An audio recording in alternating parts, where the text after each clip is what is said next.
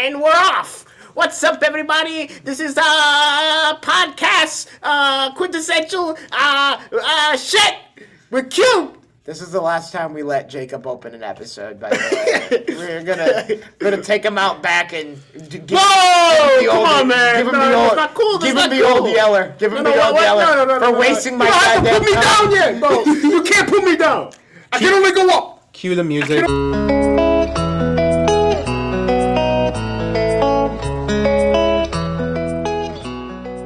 Hello and welcome to Pop Cultural Quintessentials with Qubed. I am Ruben Quiros, I am 1/3 of Qubed, and I am being joined in the room by both other members of Qubed today, or all three members of Qubed are in the same room. I can't talk right now. I'm too hyped for this movie. Jonathan, introduce yourself. Hello, this is JQ. I'm back from the war. The resistance did not hold in Tennessee, and I made it back for Christmas. So here I am in the room, and to my left, me, it's Jacob Quiros right here. Yes, number 3, numero tres, because I came out the womb third, last. Okay, anyway, I'm sorry, Mom. it's like the good Lord says in the book. You know, the first shall be last, and the last shall be first. Exactly. I am first now, and you know what? You're not joined by us. You guys are joined. Wait, no, that doesn't matter. I messed that up. I tried to. Okay, anyway, that doesn't matter. Let's get on with the show. Currently, let's get up. No. Currently in Qubed land, or the Quiros brothers land, we are approximately 2 hours, 35 minutes from watching Spider-Man No Way Home. So, you know, just like with school, we saved this for the last minute as well. So we finally got through our Spider-Man Rewatch. And what a pleasure it has been, truly. Truly a pleasure. And we finished up Spider-Man Far From Home. Yo, can you do me a favor and cut that out, bro? That's all staying in. More like Spider-Man Far From Good, am I right? Because it's great. Look, we're going to give you our thoughts on this film. Second Tom Holland Spider-Man film came out. Second solo movie came out 2 years ago in the before COVID times. Good Lord. I didn't know we wouldn't see him for 2 more years. Well, we probably wouldn't have seen him for 2 more years regardless. It's only been 2.5 years. The movie only got delayed 6 months. It was supposed to come out June 2021. Yeah, that's okay. Anyways, initial thoughts on Spider-Man Far From Home. In general. Okay. I think first and foremost, I mean, this is an elephant that we have constantly been talking about and addressing within this room. All three of us are kind of in agreement, at least in a broad sense, about the MCU Spider-Man. They're just, I don't know. We feel, and me personally, I feel like this Spider-Man is given too hard of a time. Although, obviously, after watching this movie, whenever I hear someone say, I don't like MCU Spider-Man, this is the movie I'm going to think of. And it's not because it's a bad Spider-Man movie. It's just because, like, compared to movies from the past, it doesn't delve into the same deep thematic nature of Spider-Man. Yeah. Like, people want to, like, take that from this movie and apply it to Homecoming. And that's just blatantly false. Mm-hmm. No. But this movie that we've just watched, I mean, while it doesn't delve into the deeper themes of Spider-Man to the degree that I would have wanted to, it doesn't make it a bad movie overall, or even a bad Spider-Man movie. There's still a lot of themes that I think are being handled like really well. There are some missed opportunities here and there, things that would have been better if like outside of an MCU setting, as I have said in past. But that doesn't like discredit this movie completely. And like in the next like hour or so, we're gonna like talk to you about the things that we liked, the things that we didn't like, the things that couldn't be better. But that's at least my opening thoughts on this. I don't know what you two think.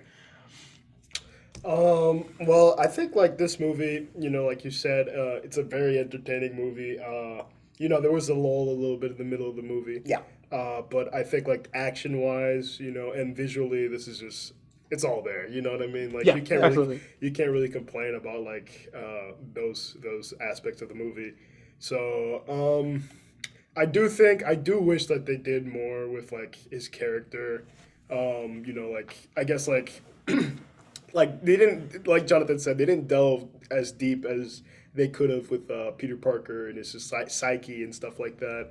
You know, and unlike like Spider-Man 2, which I think like Spider-Man Amazing Spider-Man, the Amazing Spider-Man like those movies like delve into, I don't know, I think like dark themes, but I think also like they revealed another aspect of Spider-Man that we don't really see as much in this trilogy. You know what I mean? There's kind of like a darkness missing so far in the Spider-Man, but it's also because like to push back on that a little bit, this is a younger Spider-Man. This is more of a Spider-Boy than a Spider-Man, and I know people hate to hear that because we all have this ideal of what Spider-Man should be and like should be at all times, but like this is a slow build into something more, and I feel like this movie is a good pushing off point. I think compared to Homecoming, this movie doesn't stand, or compared to Homecoming and even like the rest of the Spider-Man movies that we've seen, I feel like it doesn't stand on its own as strongly. Of course, when I say the other Spider-Man movie, I am not referring to the Amazing Spider-Man movies because I like those movies, but they really don't stand too well on their own either. I disagree with that personally. I think this movie does a fine job of standing on its own. It has the threads from the MCU that run through it with the aftermath of Tony Stark's death and Endgame. Spoilers, but come on. If you have not heard about that, I don't know. Yeah, I was about to say, find the nearest real estate agent, see what deal you can get on that rock. I know the housing market is looking pretty bad again, but I'm sure there's a market for mineralogy. So yeah. Then you have the aspect of Civil War a little bit running through this in the sense of the barf tech that Mysterio and his individuals are using. Less so, though. Yeah, less so, but it's their motivation. I really, like I said in our last episode, I really wanted those Sokovia Accords to apply to Spider-Man a lot more. Not in this movie, in the last movie. And I do like them bringing back like the entire Civil War barf thing. I like them bringing that back. Although I think in this case, like interconnectivity kind of is a bit hurtful, but not like to an extreme sense. You know what I mean? Like I don't hate it. I do like it a lot though. But I do think that like there is a danger in wanting to interconnect every little single thing that you see. Yeah, but I don't know. This is something that I also kind of said when it came to the Amazing Spider-Man, that danger of interconnectivity. I don't know if I delved into it in the podcast itself, but it's something that I wrote in my notes. Kind of like that idea of having everything being connected. Like in the Amazing Spider-Man, we have it. Oh, Peter's dad made the spiders. The spiders are connected to Peter. Look how everything is like. Yeah, there's danger in that. I don't think it's as bad in here. And I can see why people are still upset that we have a villain that is created by Tony Stark in a way. But like that's not the part of it that really bothers me. It's like kind of that need to like be like I think that close. Look, the way this movie was positioned, it came out 2 months after Avengers Endgame. And Kevin Feige called it the epilogue of the Infinity Saga, which is that first collection of films that went from Iron Man 1 all the way to Endgame, and then you have this film as a little epilogue before you start Phase 4 with, I guess it technically started with WandaVision because there was a pandemic in between. But anyway, the point being, the film, I think, works in both regards pretty well. In the regard of being standalone, it's a good standalone Spider-Man story that moves his character forward. I feel like his character actually has momentum in this film. I know people say he doesn't, but he does. He's recovering from the death of his mentor through his entire run in the MCU. From his first scene in Civil War until the end of Endgame, Tony Stark was a big part of this Peter Parker's life. People are pissed because there was Uncle Ben. I could care less, because after seeing what they did with Martin Sheen in The Amazing Spider-Man, seeing them kill Uncle Ben a third time might have been even worse. Yeah, and to be honest, it was already pretty bad with Martin Sheen. As I said, it was horrible. It was horrible. But it's like I said, I feel like that's a worse utilization of Uncle Ben. I hate repeating myself over and over again, but it's worse to include him, to refer to him, and then be like, oh, okay, he's dead, forget it. His death doesn't have that much of an impact there. Is that, like, in those movies, it felt like they did it just because it's part of the character. You know what I mean? Yeah. Like, it didn't feel like it was a part of the story, like, really. It didn't really, like, feel connected to the story at all. They just slightly, like, interconnected it with everything, all the other explanations later on. But they wanted to make a Spider-Man movie. And Mark Webb had a vision for a Spider-Man movie, but then he got, like, sapped with, you have to tell the origin. He's like, oh, shit, I got to tell the origin, or I'll tell it again. Whatever, I'll change a couple things. Yeah. And I feel like the decision they made with Tom Holland's Spider-Man to not include the origin, while controversial, I think it was a good decision overall. I think the character has still had the same arc of Spider-Man. And why does he have to have the same exact arc? Why is it that Uncle Ben has to motivate Peter Parker? Yeah. It can be Tony Stark. Yeah. And I feel like they pulled it off. Yeah. I know that's blasphemous to some Spider-Man fans.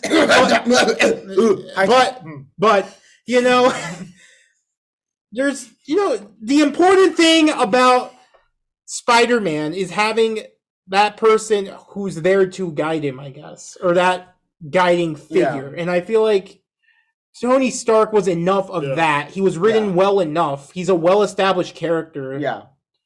And again, I was going to say, and again, in the world of where heroes are already an established thing, where Spider-Man is getting introduced, this is, I think, the cleanest way, again, to introduce him. I don't think, and I know that sometimes in the comics, Peter and Tony don't get along. I know that there are, like, conflicting character things in the comics. Like, Tony is like this wealthy guy. He's definitely 1%, while Peter is like this lower poor guy in his 20s, 30s. Yeah. So sometimes that relationship doesn't work, but in the context of the MCU, this relationship works.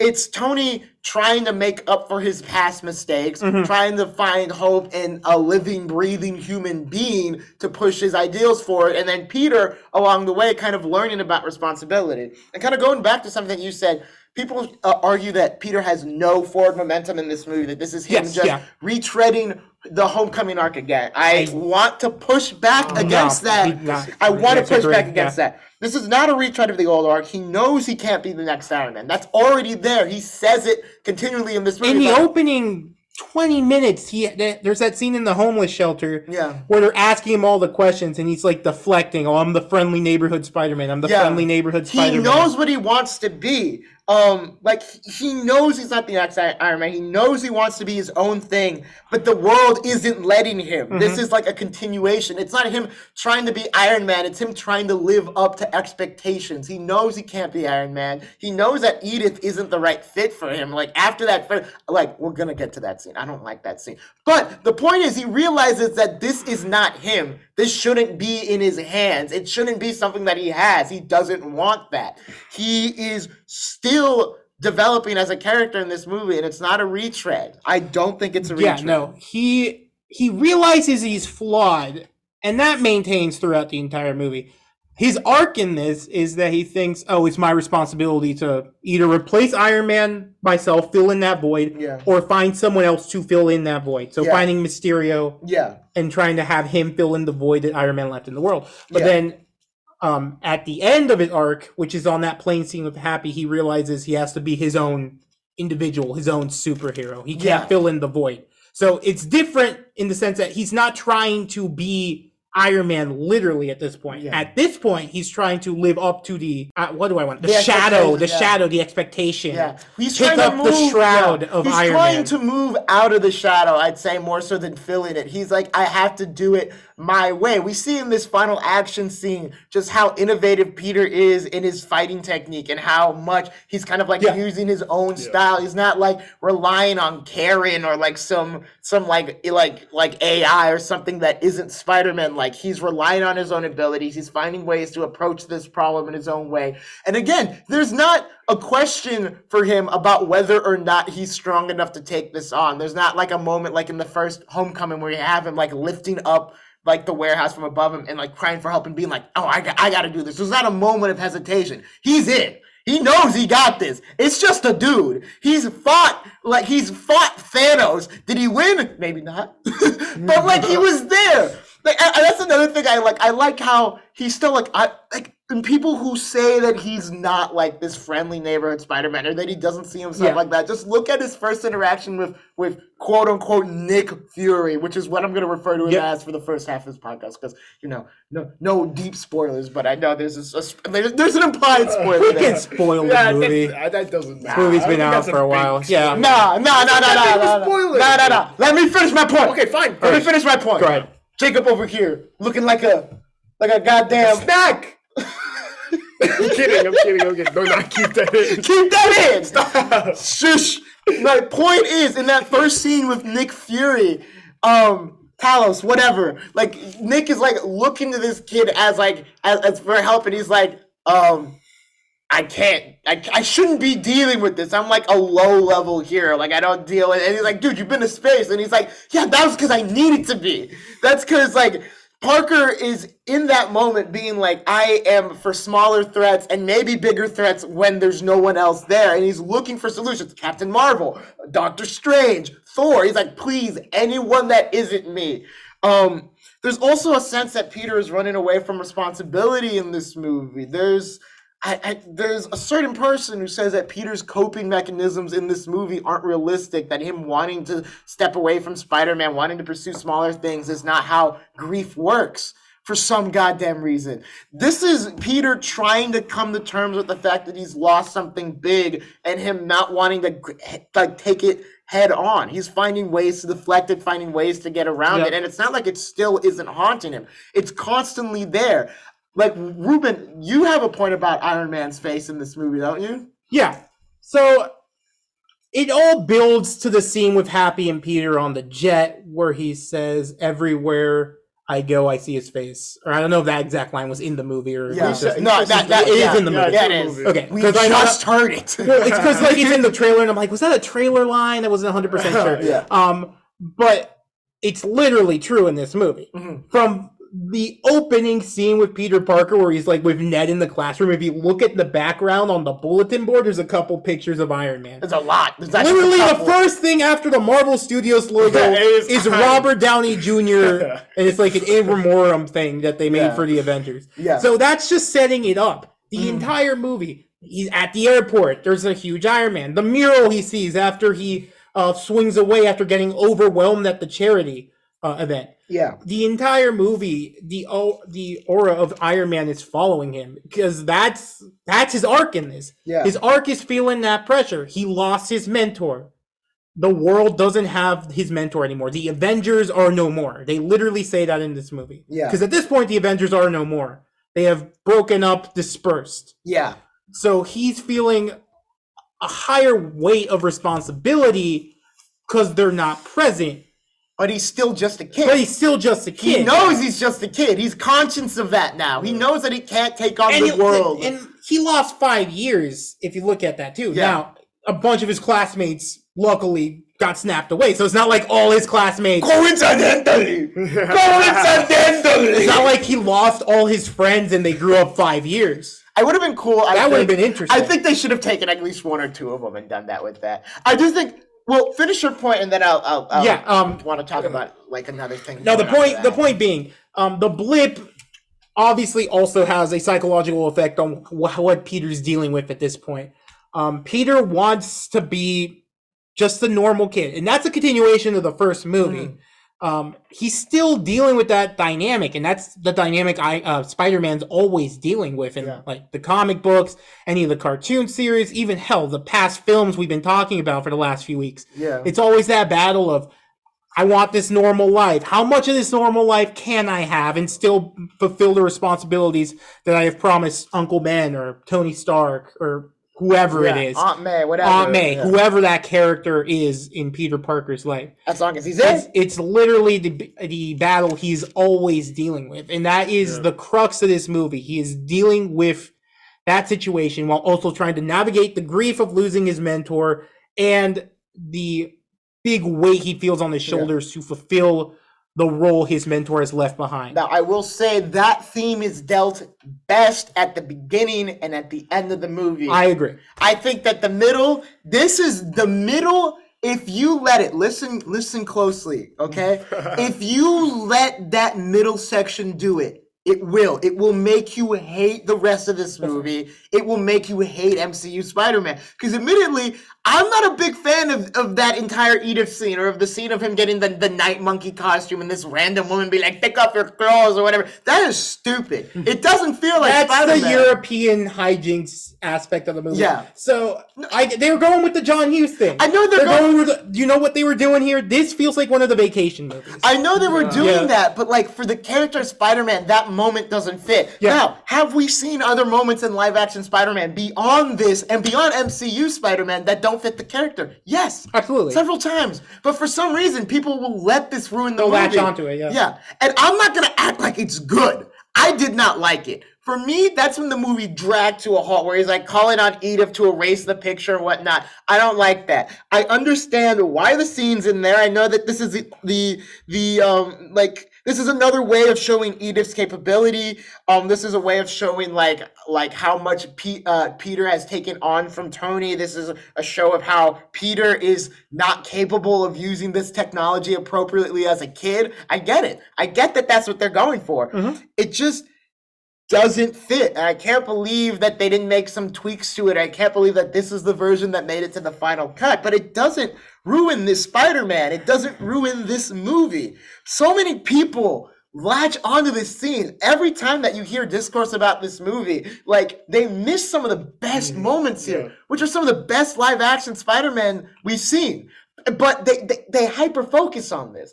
And it's upsetting to me. I don't know why. It just is. What are your guys' opinions on that scene? I don't know. For me, I really dislike it. Are you asking about Edith in general? Yeah, no.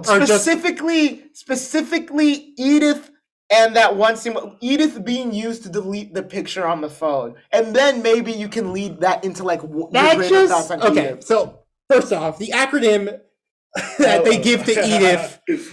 Very Tony Stark. Yes, very Tony Stark. You feel the presence of Robert Downey Jr., even though he's not... Well, I guess his picture's in the movie, but he's not in the movie physically. How much do you think they had to pay him for that picture? Who the hell knows? But probably a lot of money. I wish I could get paid probably that a couple of $100,000 at least, if not reaching at least $1 million, maybe. But yeah, even dead, I'm still the hero to give the acronym I was referring to. I mean... just hilarious. But speaking on Edith itself, and the sequence specifically where Brad Davis is taking this picture of Peter Parker in a compromising position, and then Peter accidentally sends a drone strike on Brad Davis. Yeah. By the way, is that like a character from the comics, or is that just a random name? Because I know they have habits of that. I think it's a obscure-ass character from the comics, if I'm not mistaken. Okay. It's just back to the nature that this is a flawed character. Peter Parker is a flawed character. He's still trying to grasp the responsibility he's been dealt, and he's making a mistake in the scene. Now, was it the best way to do it? Absolutely not. Yeah. Did I find it funny at sections in the scene? Yes, I found it funny. I did not. I know you did not. Yeah. But, I don't see it as that harmful to the film as a whole. Or to the character. May I refer you to Raimi 3, where Tobey Maguire's Spider-Man is dancing in a jazz bar and slaps the shit out of Mary Jane. But I don't feel like the scene's out of place like you do. I feel like the scene still fits the overall arc the character is going through, of having to deal with the responsibility of what he's been given, and it's showing him stumbling with it. It's not the strongest scene in the film, but I still think it's not like some random scene they just stick in there that makes no sense. I feel like I'm fixated, whatever. I'm an English minor, man. I think it's fixated. Yeah, it's fixated. I'm hyper fixated on this scene because I'm trying to grapple with why this is the scene people always talk about when they say they don't like Far From Home. And then they miss everything else that's working. There are things beyond that I don't think work very well in this movie, but I don't think they ruin it. And we'll get to those. Yeah. One, for example, is Aunt May. I feel like this is like the one point. And look, that's the worst element of this is Spider-Man. The one thing. You will never hear me say this again. This is the one thing I halfway agree on High Top with, is that they should have, I do agree with them, they should have taken care of May better. I think May should have been more kind of like like hesitant to having Peter being Spider-Man. I feel like there should have been more of that thought of, hey, I lost my husband to like violence, and I don't want to lose you that way too. And there's a lot of interesting, like, people give shit to MCU Spider-Man, but I think it's MCU May that's being mismanaged or misused.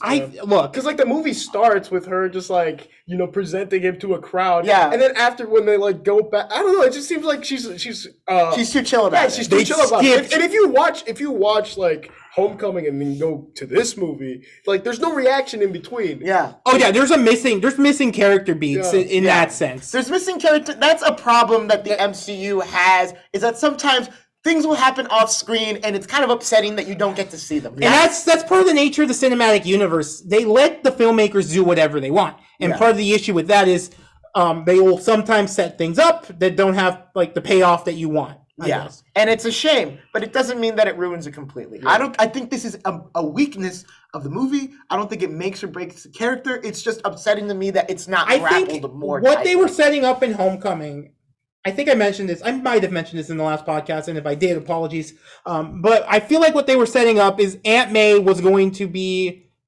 concerned when she found out Peter was Spider-Man. And I feel like they set that up in that scene where they're in the restaurant in the first movie. And the TV shows Spider-Man, and she literally tells him, if you see something like that, turn around and go the other way.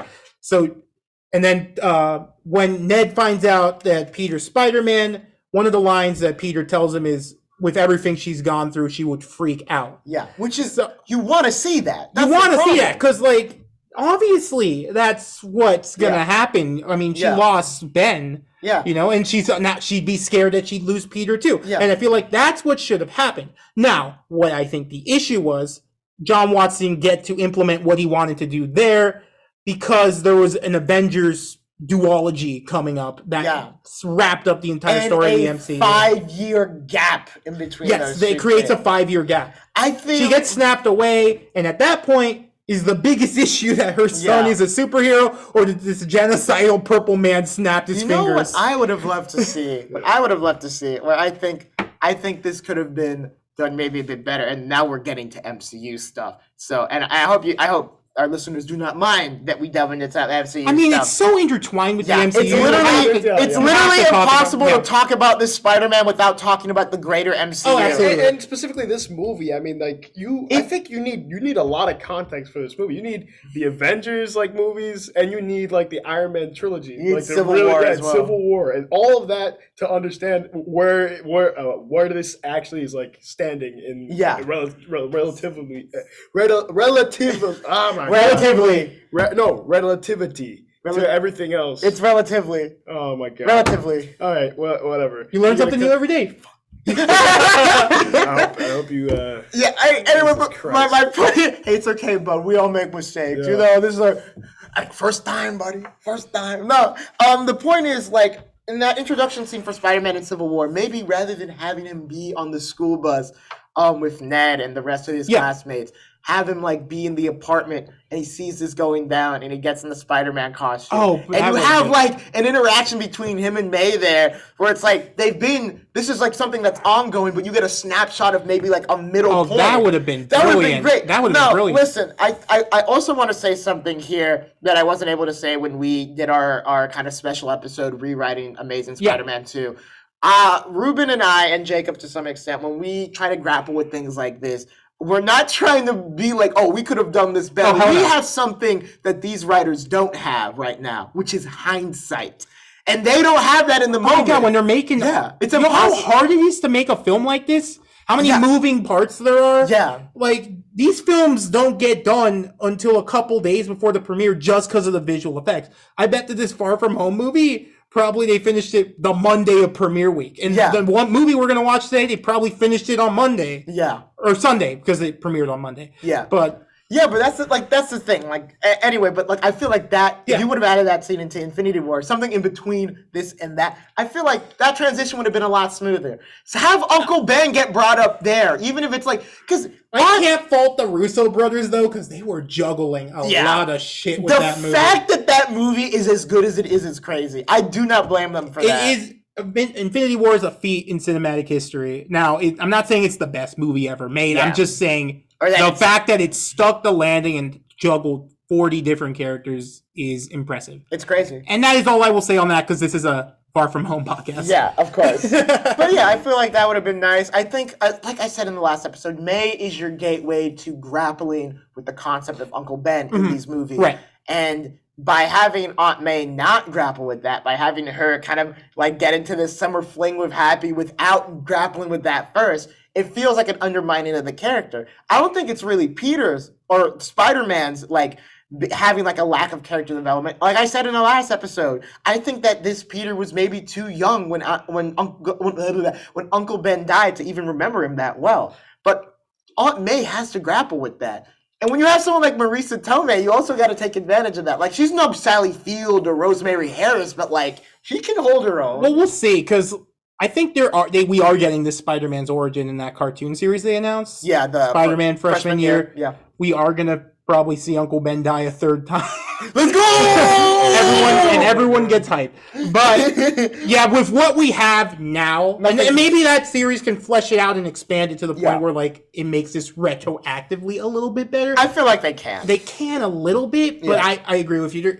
What it feels like is it's missing a film or an appearance in her arc. It feels like these are two extremes. Yeah. You leave her in one extreme and you reach her where she's like already gone through the arc of accepting that Peter's Spider-Man. Yeah, you needed that. We needed that Infinity War scene. I feel like they should have when the Russo brothers were making like Infinity War, I feel like a good idea would have been to maybe consult the directors who were working with some of those other characters. I think they did. They did. I think they did. But like have them be a part of that, at least that beginning. When you're having the characters come together at the beginning, have them have more of a say of how those characters are being introduced.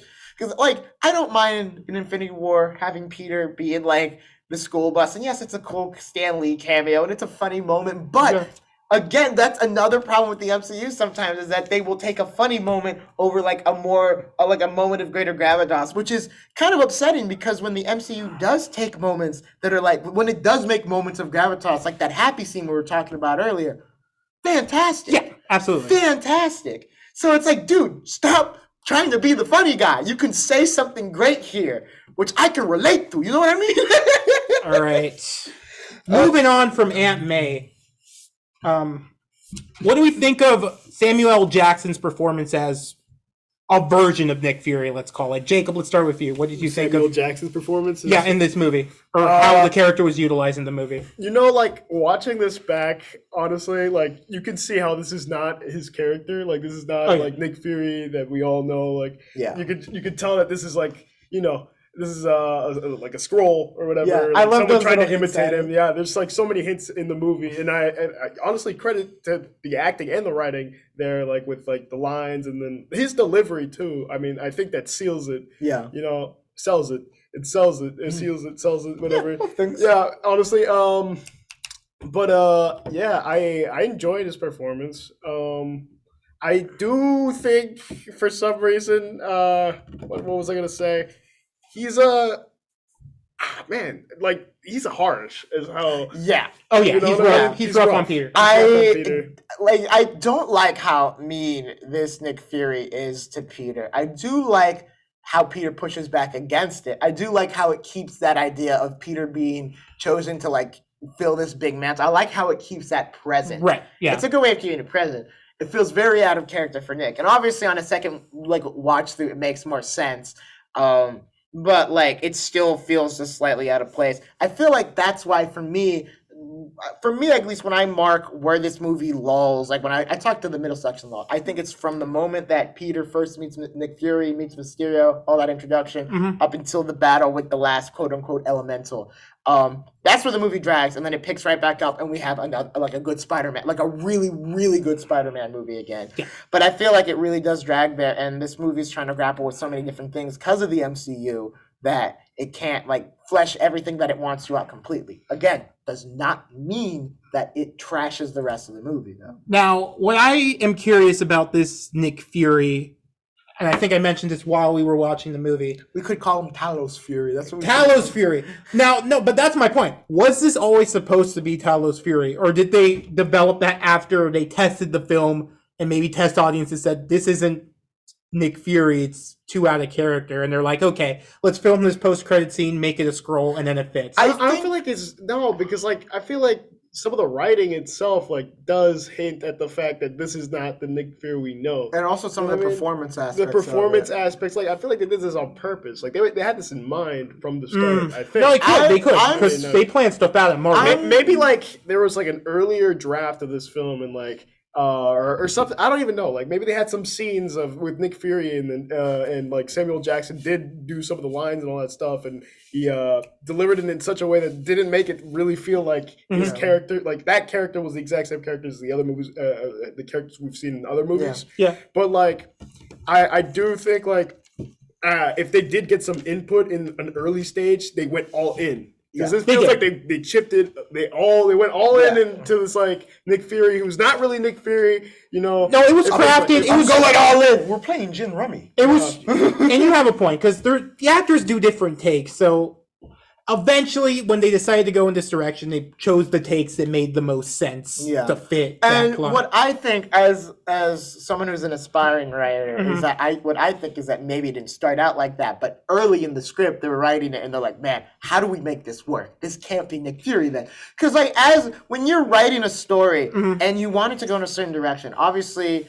You want things to work a certain way, but at other times you have to make little tweaks to what you're doing to make things make sense. Or like, oh, I want this to happen, but for this to happen, this needs to change. For that to change, this needs to change. And slowly you start like constructing like a story that turns into something even better than it has been, or something that's just different. Maybe not better, but like a different output. I think that's maybe what happened here is that they started out writing it as Nick, and then maybe somewhere in the middle of that script writing phase, they were like, yo, okay, but how are we gonna... Why would Nick Fury do it like this? Like, why would he contrive it so that he can move from one place to another so that we can, like, maximize the vacation angle? Why would it be okay with, like, Mysterio being, like, the guy in... Like, why wouldn't he be suspicious of Mysterio? Yeah, exactly. Yeah, you know, the last time he trusted someone, he lost an eye.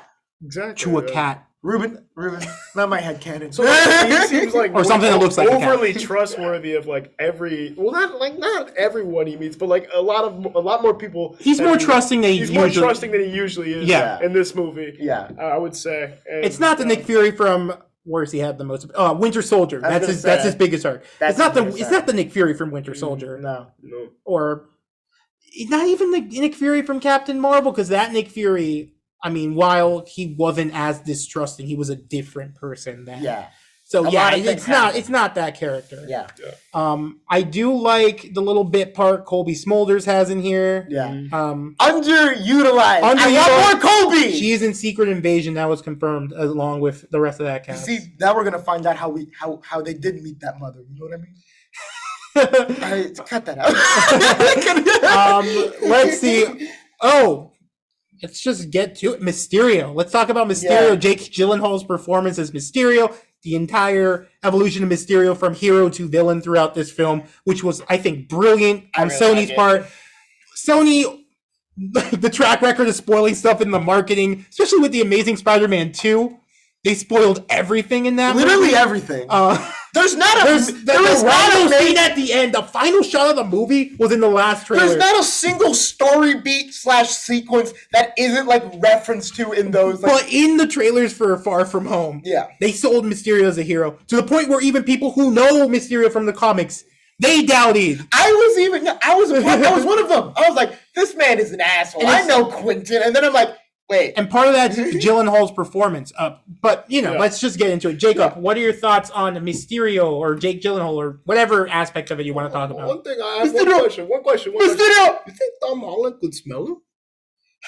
You think he could smell Jake Gyllenhaal like when they were filming? Ruben, okay. After not showering? To give context to that joke, people, let me look Spider real quick. Well, like there was this entire thing where celebrities were pitching in on how often you should shower, and Jake Gyllenhaal was just like, the human body cleanses itself, and everyone was like, the shit did you just say? I'm in concurrence with Jacob. A lot of people say there are no practical effects in this movie. I disagree. Every single green cloud that you see in this movie is Jake. it's Jake. He admits that. He admits that shit. It comes off his body. When he first shows up and he comes out of the smoke, that was improv. That was off the dome. That was on the VFX required. That's why John Hall is so used to his stench that he can control where it goes. He can waft the guys coming off. I like to think that when he in his first introduction scene where like Maria Hill and Nick Fury look that surprised, that's actually Colby and Sam. They're like, how did he make that cloud? But like, they said they were going to do this in post. Okay. All right, but seriously. What do you think about Mysterio? Honestly, I like it. I like him a lot. I like him a lot in this movie. I like how he's like more of a complex. He's not like fully like. This is the thing I like about both this Homecoming and Far From Home villains is that they have some complexity to them. Absolutely. They have a lot of complexity to them. They're not just like single-sided or one-sided characters anymore. Yeah, one-dimensional. One-dimensional characters. And I mean that also like it helps you like relate to them. I think for one thing, but it also just like mainly that's the reason why they do it. It's like it makes you relate to the characters. The villains are relatable in these movies. Are relatable. Yeah, exactly. You understand why they're doing what they're doing. They have clear motivations and they're logical. You know, rather than turning everyone into lizards. You know, humanity is flawed, and they must be turned into reptiles. And in both movies, it's just like Peter Parker's in the way. You know what I mean? And they don't want to like hurt him or anything, like, but he gets in the way, and they're just like, well, I'm gonna have to get rid of him. You know what I mean? What I like about that is that people will take that and be like, Peter doesn't have his own villains. And they'll be like, this Peter is constantly cleaning up after Iron Man.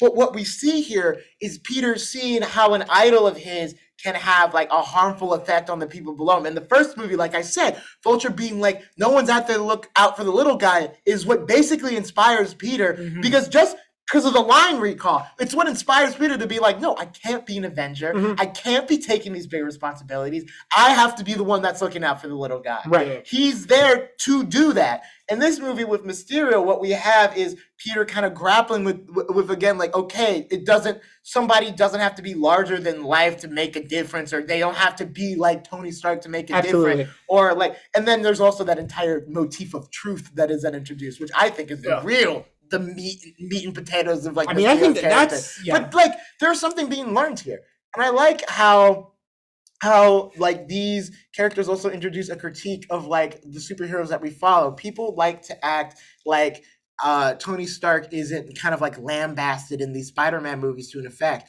But look at what he's doing. How like we're seeing how this man, even though he's trying to constantly work for the greater good, is consistently hurting people and disregarding them for his own benefit. It's just the nature of having wealth, and I know that's going to piss off someone out Bezos, there. I know you'll be listening.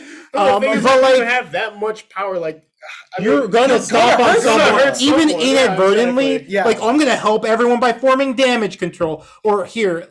Quentin Beck's a little crazy, so this tech's still useful. So I'm gonna take it and still use it while firing him. Yeah, I mean, like he didn't do relationship with everyone. Yeah. And then exactly. It's not just Peter dealing with Tony's demons. It's Peter dealing with the fact that like what the big boys are doing is affecting like people on a smaller level, and him trying to make that right. And here, the other point I want to make with people complaining that Tony Stark creates these villains. It's not like these villains are going after Peter Parker because they know his connection with Tony Stark. Yeah. Peter Parker's getting in their way himself. No one's like telling him to. Because he has a sense of responsibility to take them on. He's doing it himself. He still has his own agency. Yeah. And these villains are going after him because of the decisions he's making. Yeah. And he's not making those because of Iron Man specifically. Yeah. Iron Man specifically asks him in Homecoming to not go after Vulture. Yeah. Or like, and so this is Peter acting off of his own impulses and him looking for what he thinks is right. He's trying to do the right thing. Yeah. He's trying to do what he thinks is right. Yeah. And it leads to the consequences of these two different individuals, Vulture in the first movie, Mysterio in this one, getting really pissed off with him. Speaking of Peter's relationship to Tony and villains as well, what about Peter's relationship to Quentin in this movie? At least in the first half before it's revealed he is faking it. It builds really well. he's trying to fill in the void of Tony Stark, man. And you can tell the entire time just by like the types of conversations he's having. The line he says when they're sitting on the rooftop after Talos Fury yells at him.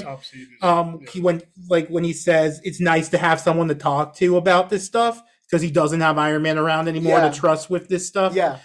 He's feeding insecurity into him too. Yeah. Where he's talking about like the glasses and like, oh, you don't have to be like him. You don't have to be like him. Why should you have those glasses, Peter? Maybe someone else. He's feeding that insecurity. And I love what they did filmmaking wise. When Gyllenhaal puts on the glasses, they have his hair done in a way. He kind of looks like Downey a little bit. Yeah. Like just in that, I feel like that's where that arc crescendos. Yeah. In that moment where you like sense, oh, this is the next Tony Stark. Yeah. That's what this has been building. People question like why Peter is so quick to trust a guy that he met so quickly, but he's seen this dude do all these fantastic things that he himself can't do. And he already is so insecure about his own like ability as a hero or his own ability to fill in that void. He's scared, he's insecure. It's not that he trusts Beck that fully. It's that he trusts Beck to a degree, but he also is dealing with all this loss and all this grief and all this like sense of like self-worthlessness that he can't think clearly. Yeah. That's why his spider sense isn't working throughout this movie either, which is, kind of like Raimi's Spider-Man 2, granted, but it's that thing where you have like he's losing kind of his grip on things because everything around him is falling down. He's not performing at his peak level because he's inundated by a lot. People want to act like this Peter doesn't have consequences, but he's lost his mentor figure. He can't have a normal life. He keeps pushing people away. He can't establish any sense of stability. He's constantly moving from one place to another. Just because he isn't like comically down in the dumps and always missing the last drink on the tray doesn't mean that he's not going through shit. Right, yeah. Jacob. I was gonna say now might be a good time to talk about like what they did with the music, like specifically. Oh yeah, you go ahead. Thank you, Jacob. No, but like if you want to, Jacob's handing it off to me because I'm handing the baton to you. You're the music man. Because I'm the resident music man.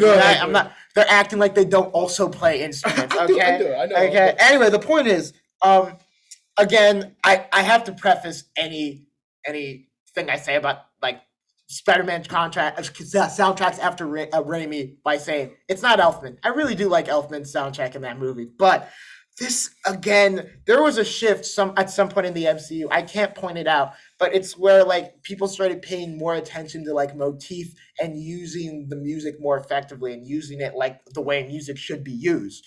I like that in this movie. Again, it's not perfect. It's not to the degree that I'd like it to be, that I've seen it in other movies, not even talking superhero movies, just movies in general, where I've seen soundtrack utilization.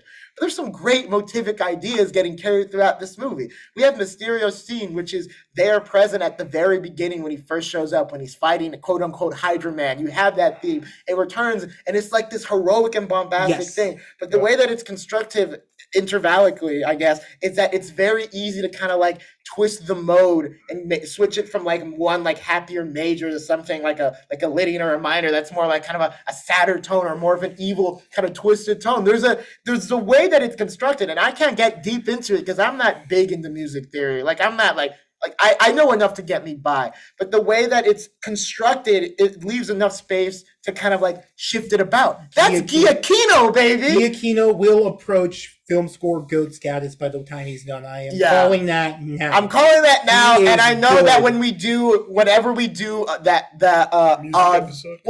Batman episode, I know I'm gonna be. I hope I'm gushing over it. I hope it's really good. I hope his score of the night is good in this one. Yeah, that's true. Wait, what? Is he doing the music? He's doing the music for that movie. Another theme that I think is used really well. It's kind of just a cutesy like thing, but I like that motif. Is the one being used for MJ and Peter. Oh yeah, the relationship theme. I like that relationship theme. I like that there are motifs being actively used in this movie. It's not to like I said, it's not to an extreme extent. No. It's still not Elfman, but like prime Elfman, I should say, but like it's approaching like that integration that I want to see. And also, I've just got to say that the Spider-Man main theme is really growing on me by this point in this film. Yeah. Like people, So, like I honestly think it's close for me. It's like really close. It's getting close. It's getting closer. It's closer. It's getting closer closer to that Elfman theme. I'm not discrediting Elfman. That theme is phenomenal. It's iconic, absolutely nostalgic, and we talked monumental. About it. Yeah. This is still really good though, and contrary to the Amazing Spider-Man movies, we're actually seeing motivic use here, and I like that. Do you guys have anything else to add to that? I mean, to that specific thought, no. To the usage of music, I mean, I can't explain it as eloquently as you just did. I mean, but listen, I'm putting it together as best as I can. I'm still using generalities. Yeah. And I'm sure that if my music, like major friends or music theory friends are listening, they'd be like, okay, let me deconstruct your argument. So I'm not gonna act like it was a perfect analysis, but yes, continue. No, the theme for Mysterio, the way you talked about it, I mean, that transition that happens at the midway point. Yeah. Where it turns into a villainous, ominous thing. I mean, it's brilliant. Yeah. And it just fades into the background and it captures you as an audience because you're like, oh, this is the same exact character because you're hearing the same motifs in the background of it. So you realize, and Jake Gyllenhaal's performance sells this too. Yeah. Like there's a lot of complexity in Mysterio if you're really thinking about it. He goes from this really heroic guy who the audience has to trust as a potential replacement for Tony Stark. Yeah. And he turns into this really terrifying villain who's willing to kill anyone to get what he wants. Completely unstable. Unstable. That man is crazy. Gyllenhaal was having fun with this. Yeah. Like 80 turn in the movie. He didn't even let like the audience like take in the fact that he got the glasses. Like it literally the same scene. He's just like, I'm a villain. You know what I'm saying? But it's like let's talk about that scene when we watched, because we watched this together in 2019.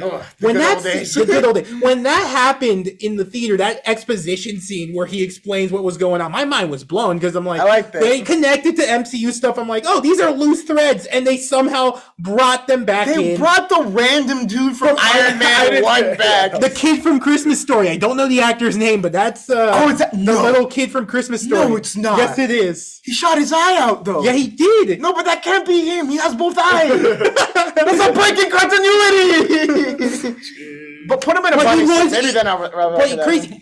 He was in that scene in Iron Man 1. It's not like they retconned it and like, having him play that character now. No, he played that character in 2008 or 7, whenever they filmed it, which is insane. The level of detail and care that Kevin Feige and everyone else in charge of Marvel, Louis D'Esposito, Victoria Alonso, all the head guys at Marvel have put into the MCU. It's easy to kind of get into the rhythm, and again, this is kind of getting the MCU thing because I know we'll probably never do a full MCU recap podcast. It's impossible. It's literally impossible at this point. But something I want to say is that like people, I feel like, undermine the level of artistry required to make something like the MCU. Yes, sometimes it can be formulaic, and sometimes that formula is harmful to some of the artistry that can be created. Like I've said in the past, there are moments that you can really expand upon, and even within these movies that are kind of hindered by the fact that this has to be connected to like 20 other movies. Mm-hmm. But there's still some really great stuff happening, and there's an overarching story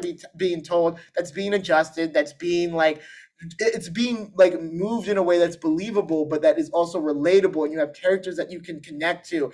And sometimes things like cinematography are better in other movies and in some movies than in others. Yes, I think that at least when it comes to cinematography, I think that Raimi's movies and even the Amazing Spider-Man movies have done some more creative stuff than what we've seen in these MCU Spider-Man action movies. Cinematography. We'll probably discuss this a bit. We talk about the action sequences in the movie. But the action cinematography in this movie is actually really good. Yeah, but when we're talking like everyday, just the dialogue. The dialogue, it's a lot of mid-shot, shot, reverse shot. And it can get, there is something lost, but it's not like devoid of value. There are still so many cool things happening here.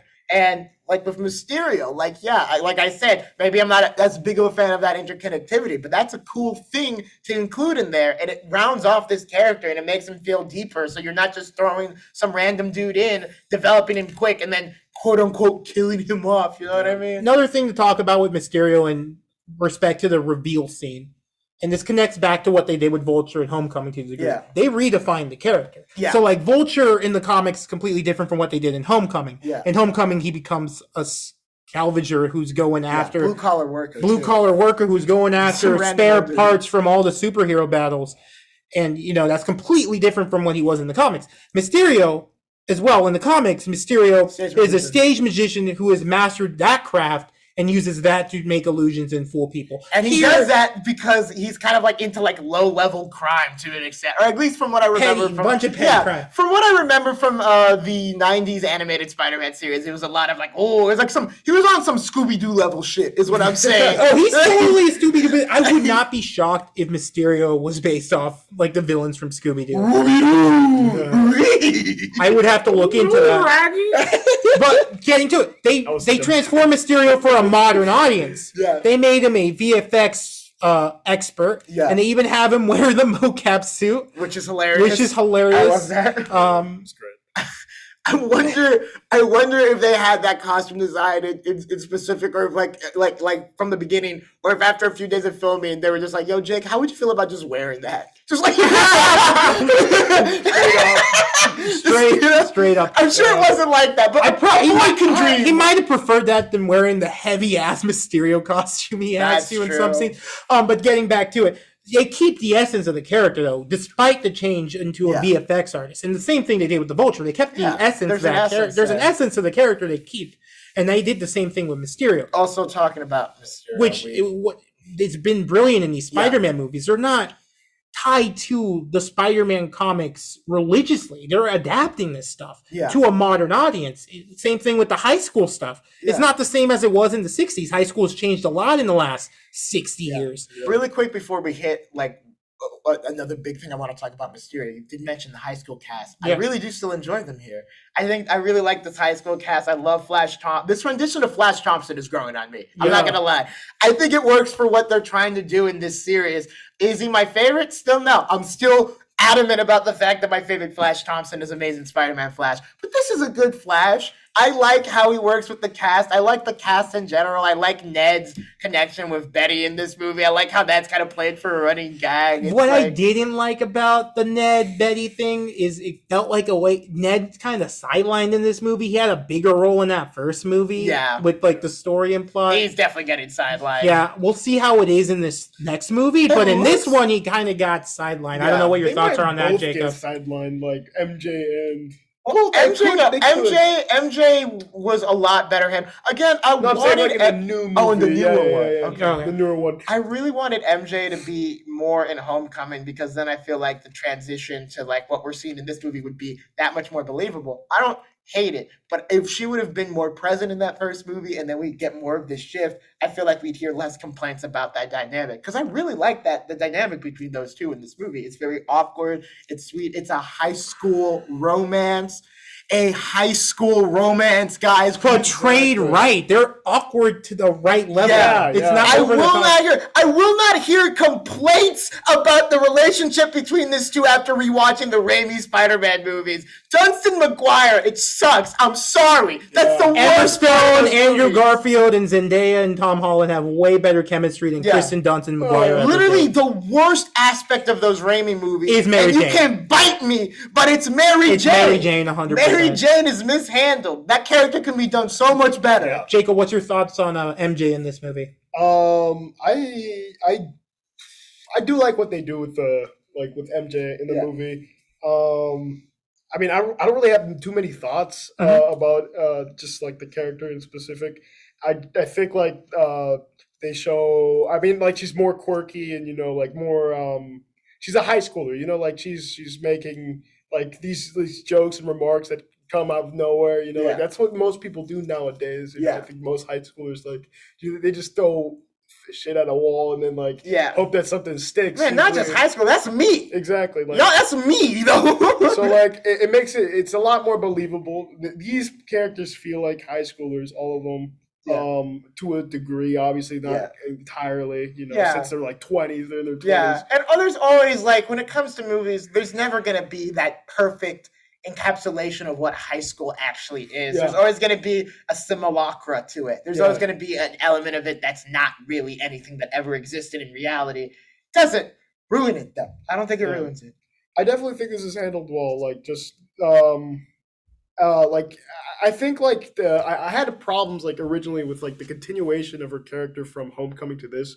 I didn't think like it was as fluid as I like, this time around. But like should have been more. She should have been more in Homecoming. I think she should have been more in Homecoming. But like I feel like even though she wasn't in Homecoming as much as like some of us might have wanted her to be, like the continuation of her character, like unlike the first watching of these two movies, I think it's a lot better than I remembered it being. Yeah. You know what I'm saying? Yeah. I think it would have been interesting to have MJ kind of like interact more with Liv in that first movie, or Liz in that first movie, or have Peter kind of talk to her about Liz, and you kind of see this budding romance or this budding friendship. I feel like that would have been really fun. Yeah, I would. Yeah. I feel like we haven't really had a relationship, though, in these movies where it's been as fluid of a transition as I've wanted it to be, though, to be 100% fair. I do feel like Emma and Andrew in The Amazing Spider-Man, as much as I love what their dynamic transforms into, the way that they get into that relationship, I think is a little hard to believe at times. Same with Kristen and Toby. But, like, at the end, at least for two of those relationships, I think it turns into something that's really genuinely good. And while we're talking about the high school cast, and before we get back to Mysterio, because I wanted to talk about the illusion scene next, which is, we got to talk about that. But since we're talking about the high school cast, we got to talk about the teachers. Oh, thank you. Yeah, that's where I was going to go. JB Smoove! JB Smoove was a great addition to the cast. He works off well with Martin Starr, who's returning in this movie as Mr. Harrington. The cucklord. I feel so. He deserves better, man. Hashtag Mr. Harrington deserves better. Oh, man. Honestly, Mr. Harrington gives you some of the best laughs in this movie. But my personal favorite is the one I think Jonathan's referring to when Peter's sitting next to him on the plane and he's talking about how his wife faked her blipping or snapping away. Yeah. And they held a funeral and everything, and she did it so she could run off with someone else. I think it was her tennis coach or something. Yeah. It was something real white. It was but I love those two characters. I like how I love the bit parts that they play. Yeah. I think JB Smoove is really funny here. And classic JB Smoove form, he takes an Ambien on that freaking airplane flight and just passes the hell out. I like the dynamic between the two of them. Yeah. I love that scene at the end of the final action scene where he's like, "No, don't you drag me into this." It's like, "Julius, help!" they're there just for comedic effect, but I feel like they're a lot.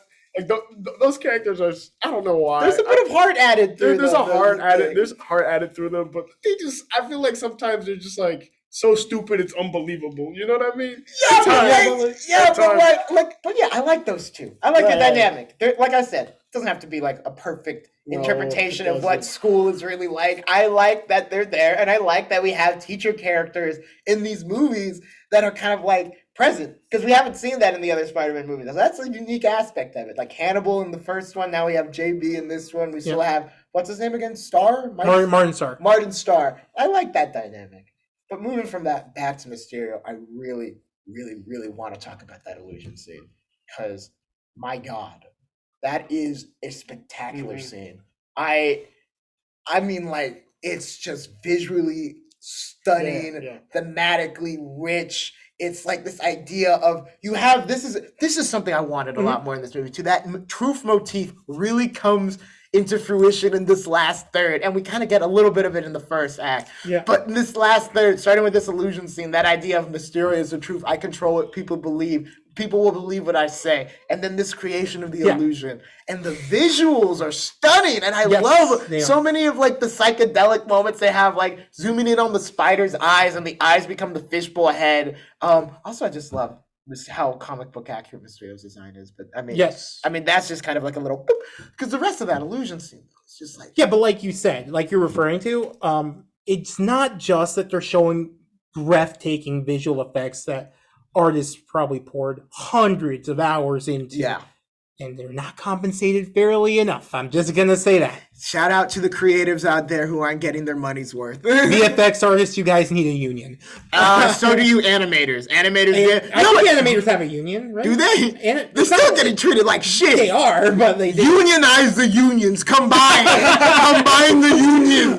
But eat the rich. Yeah, but besides, because there's tons of movies that come out nowadays that are visually stunning. The Lion King, that tech demo. Yeah, which is what impressive tech demo. It's a great tech demo, but they don't do anything new with that story. There is nothing behind those eyes. Behind it. There's no thematic richness to use the term. There's nothing behind those lion eyes except for freaking childish Gambino. Yeah. Lion King visually is the most impressive animated movie ever made.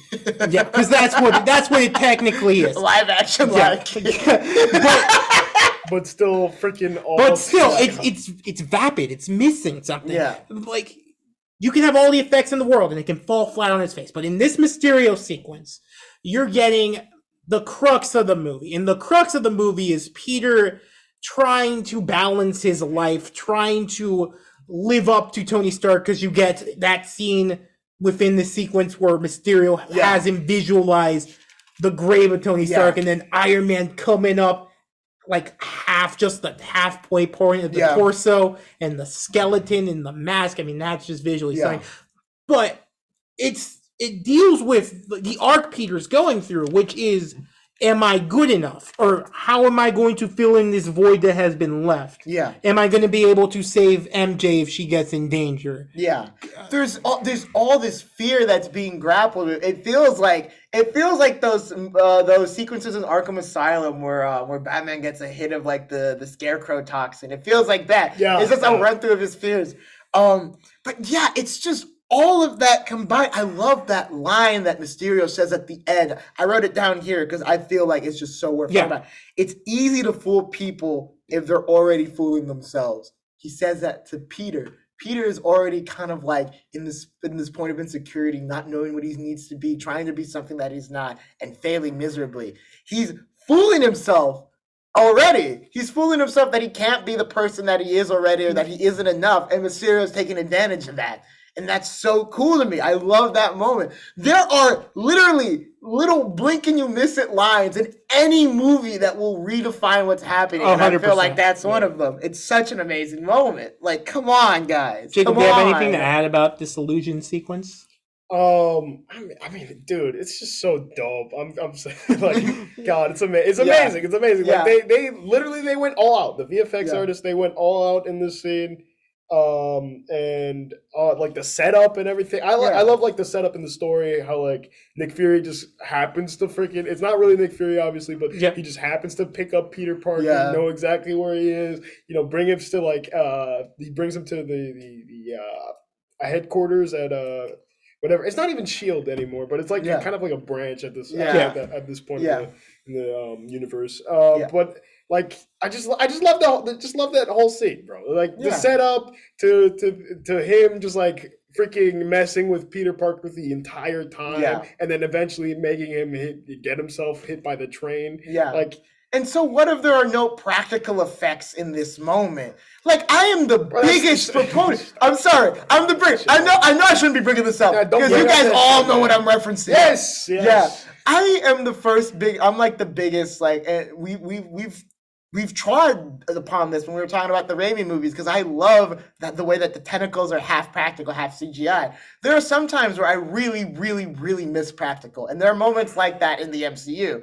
This is not one of those moments. Like, I would like more practical, but this is one of those moments that I feel works best when it's completely like a generated space, when it's a dreamscape entirely. Like, look, VFX are getting so good that at this point, I mean, most things look good. Yeah, but the important aspect, you need the story basis for it. If you build a good story around those effects, I can buy into it. Yeah. Even if it's not perfect VFX, I can buy into it if you're telling a compelling story where the character's arc is being serviced by what's going on screen. Yeah. There has to be that. There has to be a heart behind it. There has to be a high level of technique and mastery of the equipment, which is being shown beautifully in this scene. It's an insane sequence. It stands out in the MCU. It is a sequence that is like completely marvelous. It's like that one marvelous scene kind of thing. Yes. That's how good it is. It's like such a unique moment that grapples with so many of these cool ideas. It's what I would have wanted the Scarlet Witch moments in Age of Ultron to be. This level of like surrealness and kind of like messing with the person that you're like in like whose dome you're inside of, essentially. I love that.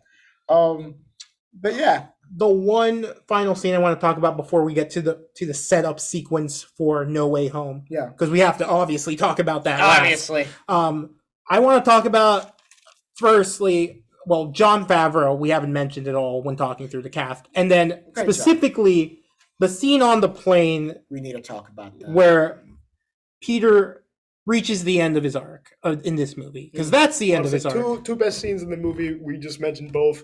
The freaking visual thing, like that with the train, like the illusion, right? And then this scene with him on the jet talking to Happy. You have spectacle followed by heart. Yeah, exactly. And that is something that is like, great. It's great. It's the culmination of Peter's arc because he's finally found someone in Happy Hogan who he can confide in what he's going through, what he's feeling, because he hasn't told anyone what he's really feeling. And who better to talk about this than Happy, who knows Tony Stark, who is probably, but with the exception of like Rhodey and Pepper, like one of the closest people to Tony, like throughout his life. Yes, exactly. Yeah, and basically the scene just acts as Happy reassuring Peter that he doesn't have to fulfill. Yeah. What Tony Stark. Tony couldn't even film what Tony Stark was. Yeah, Tony Stark became a statue, or like, what do I want to say? Like, he became an ideal that he wasn't even actually, Yeah, he wasn't even that great. Yeah, like he had so many flaws. Yes. But he tried doing the right thing, and that's the most important thing at the end of the day when you're trying to, be a hero in the Marvel universe. Yeah. But the point being, I love how the scene is like, okay, be your own person. Yeah. He's already not trying to be Iron Man. He's trying to be his own person. But at this point, what his arc at this point is you don't have to literally fulfill what Iron Man was to this world. Be what you are best at for the world. Yeah. And what I love about this scene, I know another thing. And another thing that people talk about here, is like Peter having like all this access to all this high tech is kind of contrary to that like belief of like this working class low level hero. Right. But that scene where he's creating his own suit is invaluable to me because it's his own suit. He's making it. The first suit from Homecoming is literally called it's referred to as the Stark suit. It's not his technically. Yeah, it's him living up to Tony. It's like all these things that are integrated into it are things that Tony thinks that Peter needs. Peter is creating a suit for himself. He's taking hold of his own destiny. He's picking what he needs. He's finding what is best suited for him. This is a great this is a symbolic scene. And I feel like if you just look at it at the level of like, well, Spider-Man should have like all this high-tech shit. It's like, okay. But there's still, Peter's glowing through it. His personality, his intelligence, his ability to think on his feet. Now he's like kind of carving his own path forward, independent. Yes. What if AC/DC is playing in the background? What if it's still a little like Iron Man? He's putting his own spin on it. And he's moving further and further away from that idea and finding ways to fight against threats in like the manner he sees fit. And it's different because the first suit that he gets at Homecoming is designed by Tony Stark and given to him. What he's doing here is he's using the tools Tony left behind, obviously, still. But what he's doing, he's designing his own suit. So it's the equivalent of, I don't know, like a carpenter having part of like a project cut up, but then they have to shape it and like make it look visually great. And it's important to know that Peter is not a fan, like a massive fan of everything Tony has given him. He doesn't want Edith. He gives up Edith essentially, puts that shit away, put it in a box. It's not for him. Like, it's not like he's taking all of this. Like, I love the meme. I love those memes where it's like talking about, and again, bringing No Way Home in. There's this shot from At Heaven's Gate, I think is what it's called, where Willem Dafoe playing Vincent Van Gogh is looking up to the sky in absolute horror. And one of my favorite memes online is like Norman Osborn witnessing as MCU Spider-Man calls a drone strike on him. But it's like Peter isn't using those drones anymore. Like, I love the meme. Don't get me wrong, but like he's rejecting parts of this because it doesn't fit who he is. So like, yeah. Look up that meme, please. That meme's hilarious. Look it up. It's one of my favorites online. All right. Any final thoughts on the body of this film before we get to the very, very end. Great final action sequence. I think one of my favorites. Yes. With the exception, again, of maybe like Raimi 2, just because of like, well, the train scene in Raimi 2. This might be my favorite Spider-Man live action action scene. Yes, it's only against drones, but the way that he's fighting, the way that he's kind of like using the environment to his advantage, great. One last thing I wanted to also hit is kind of like the way that the blip is handled in this at the beginning of this movie. Yeah.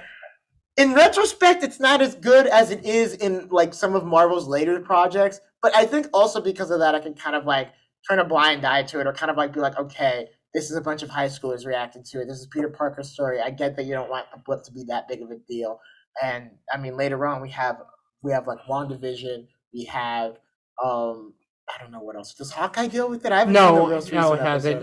Falcon and the Winter Soldier. Falcon and the Winter Soldier. You have a lot of these like Marvel projects diving deeper into that, so I don't mind that it's kind of put to the side. Does kind of deal with it, like Ronin and stuff like that. Oh, that's also that's true. But yeah, it's been dealt with better, and I think it could have been dealt in this movie better. But I'm also glad that there wasn't another major thing to juggle in this movie. I agree, because it would have been too much. It's already juggling a lot, and yes, it makes it through. At least in my eyes, more or less unscathed. But like that would have been one thing too many, I think. Jacob, any final thoughts on anything in this movie? In the body of the movie, I guess. No, I mean not really. I don't really have it. Why are you always gonna put me on the spotlight? Jesus Christ, man. Jacob's like, oh, I concur.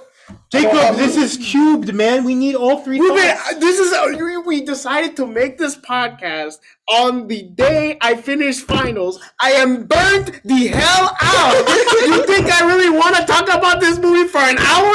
No, but I'm here. All right, I'm trying. That's how much of a professional Jacob Quiros is. If Jacob puts this on a resume at some point, I'd just like to say he's a great hard worker. He puts in the hours. He's a very intelligent young man. He's made into several colleges already. Hire Jacob Quiros. There's definitely nothing in this podcast. Don't look deeper that you could cancel him for. He never said anything. He never said anything wrong about any conflicts in Turkey or anything like that. Definitely don't look back through the episodes and look for that. Definitely never said anything bad about Turkey. Never spoke illy upon Turkey. The Turkish people are great. Yes. Right. I just had to vent for a second. Jesus Christ. Jacob, I was a high schooler once. Yeah. I get it. Yeah. And so is Peter. Peter's a high schooler. Peter's a high schooler who has to deal with what happens in the post-credit scene of this movie. Yes. Are you pumping up Malcolm? Because that was one hell of a segue, baby. That's funny. I get it, bro. Because he rides a segue. Don't patronize me, man. Oh my God. Not in front of the Americans. So Mysterio loses to Peter, and in his final act of dickery, Yeah, what an ass. what an asshole, he decides to reveal Peter Parker's identity by sending the footage to the MCU's Alex Jones, who is J. Jonah Jameson. Also, all hail J.K. Simmons. I'm so glad he's back. Yes. I am so glad he's With the back. haircut.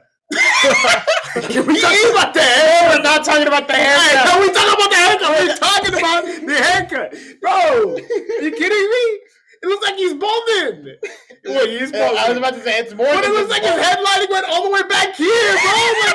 Are you kidding me? That's the okay.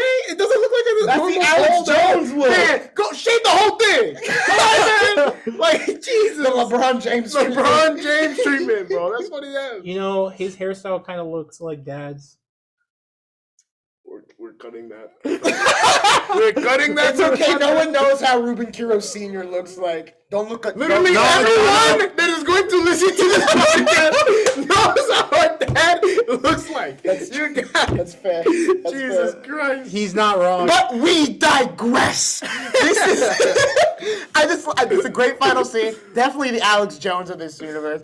And I just love how Mysterio had contingency upon contingency upon contingency. And how Mysterio has gone from a Tony Stark villain at this point to his Peter Parker Spider-Man villain. He's actively trying to ruin this kid's life and be like, yo, no, you're not taking that spot. You're not going to be as big of a hero as you want to be. You're not going to be able to do the things that you want to do because I'm a petty MF and I'm going to ruin your life. And I love that. I love that this moment is also the first, this is like, people, okay, again, with the consequences, this is the first actual, like, massive consequence that Peter Parker has to face. He's faced small high school level things, like, in the past, throughout these two movies.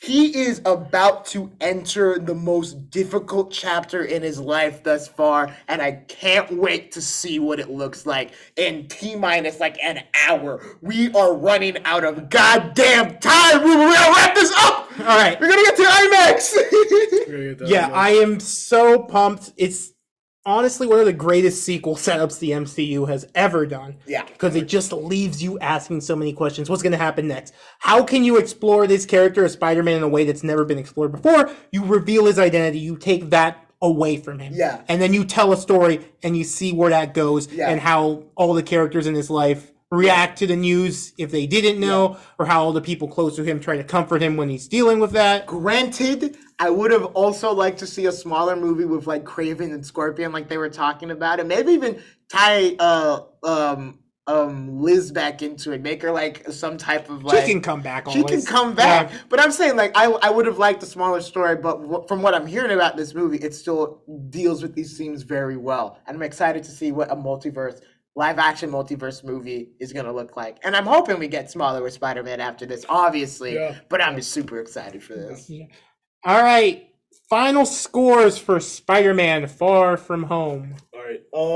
I'm going to have to say, I'm going to give it a 7.5. 7.5 out of 10. Yeah. No.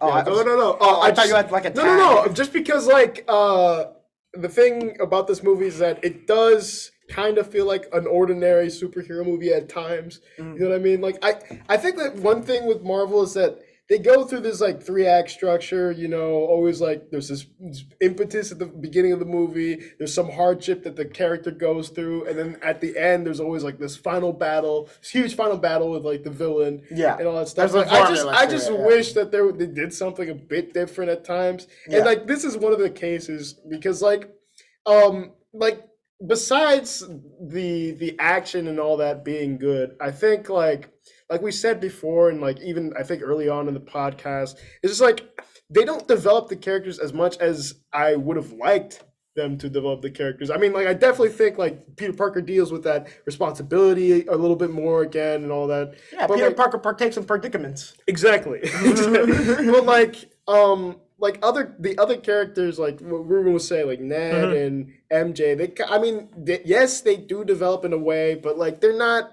kind of like off to the side. I think more of this movie. They're just kind of like, they just feel like side characters that are just, there because they're part of the high school trip. You know what I mean? I'd say MJ feels like a more entwined character to what's going on in this movie. She's kind of taken the place of Ned, unfortunately, in this movie. Yeah. Ned's been pushed to the sidelines. He has the little bit parts, just like MJ did in the first movie. We haven't really gotten a movie yet where they were both. Yeah. They both have their moments. I'm hoping there's something like that for everyone in this new movie. Ruben, do you have a score for this movie? Like I said, this is one of my favorite live-action Spider-Man movies. It might actually be my second favorite live-action Spider-Man movie. I'm going to give this one slightly higher than Spider-Man 2. I'll go 8.7 out of 10. Dang. Oof. For me, I would also agree with Jacob. I'd put it at a 7 or 7.5.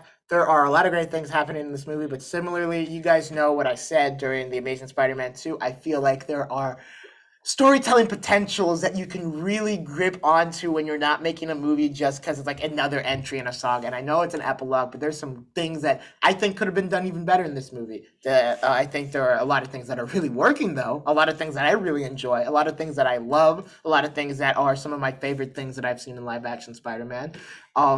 This would probably be more of an 8 if it wasn't for that Edith scene and the scene with the... Look, it is a rough scene. I don't like it that much. Don't let it ruin the movie for you. Don't let it ruin MCU Spider-Man. What it needs to do. Don't let it ruin this movie. Don't let it ruin Tom Holland's Spider-Man, because it's a moment in a larger story, and there's a lot of great things happening here. And there are a lot of stupid things like that happen in Raimi's Spider-Man and in Mark Webb's Spider-Man, and that are accepted because there are greater things to be grappled with.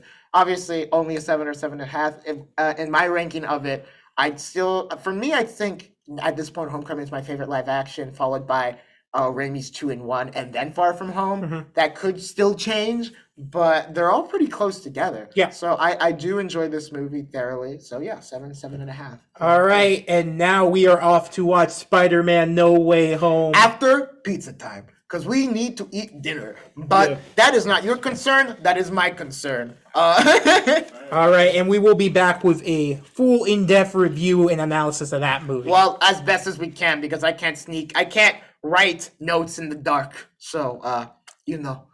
All right. It'll be off the dome, baby! Off the goddamn dome, baby!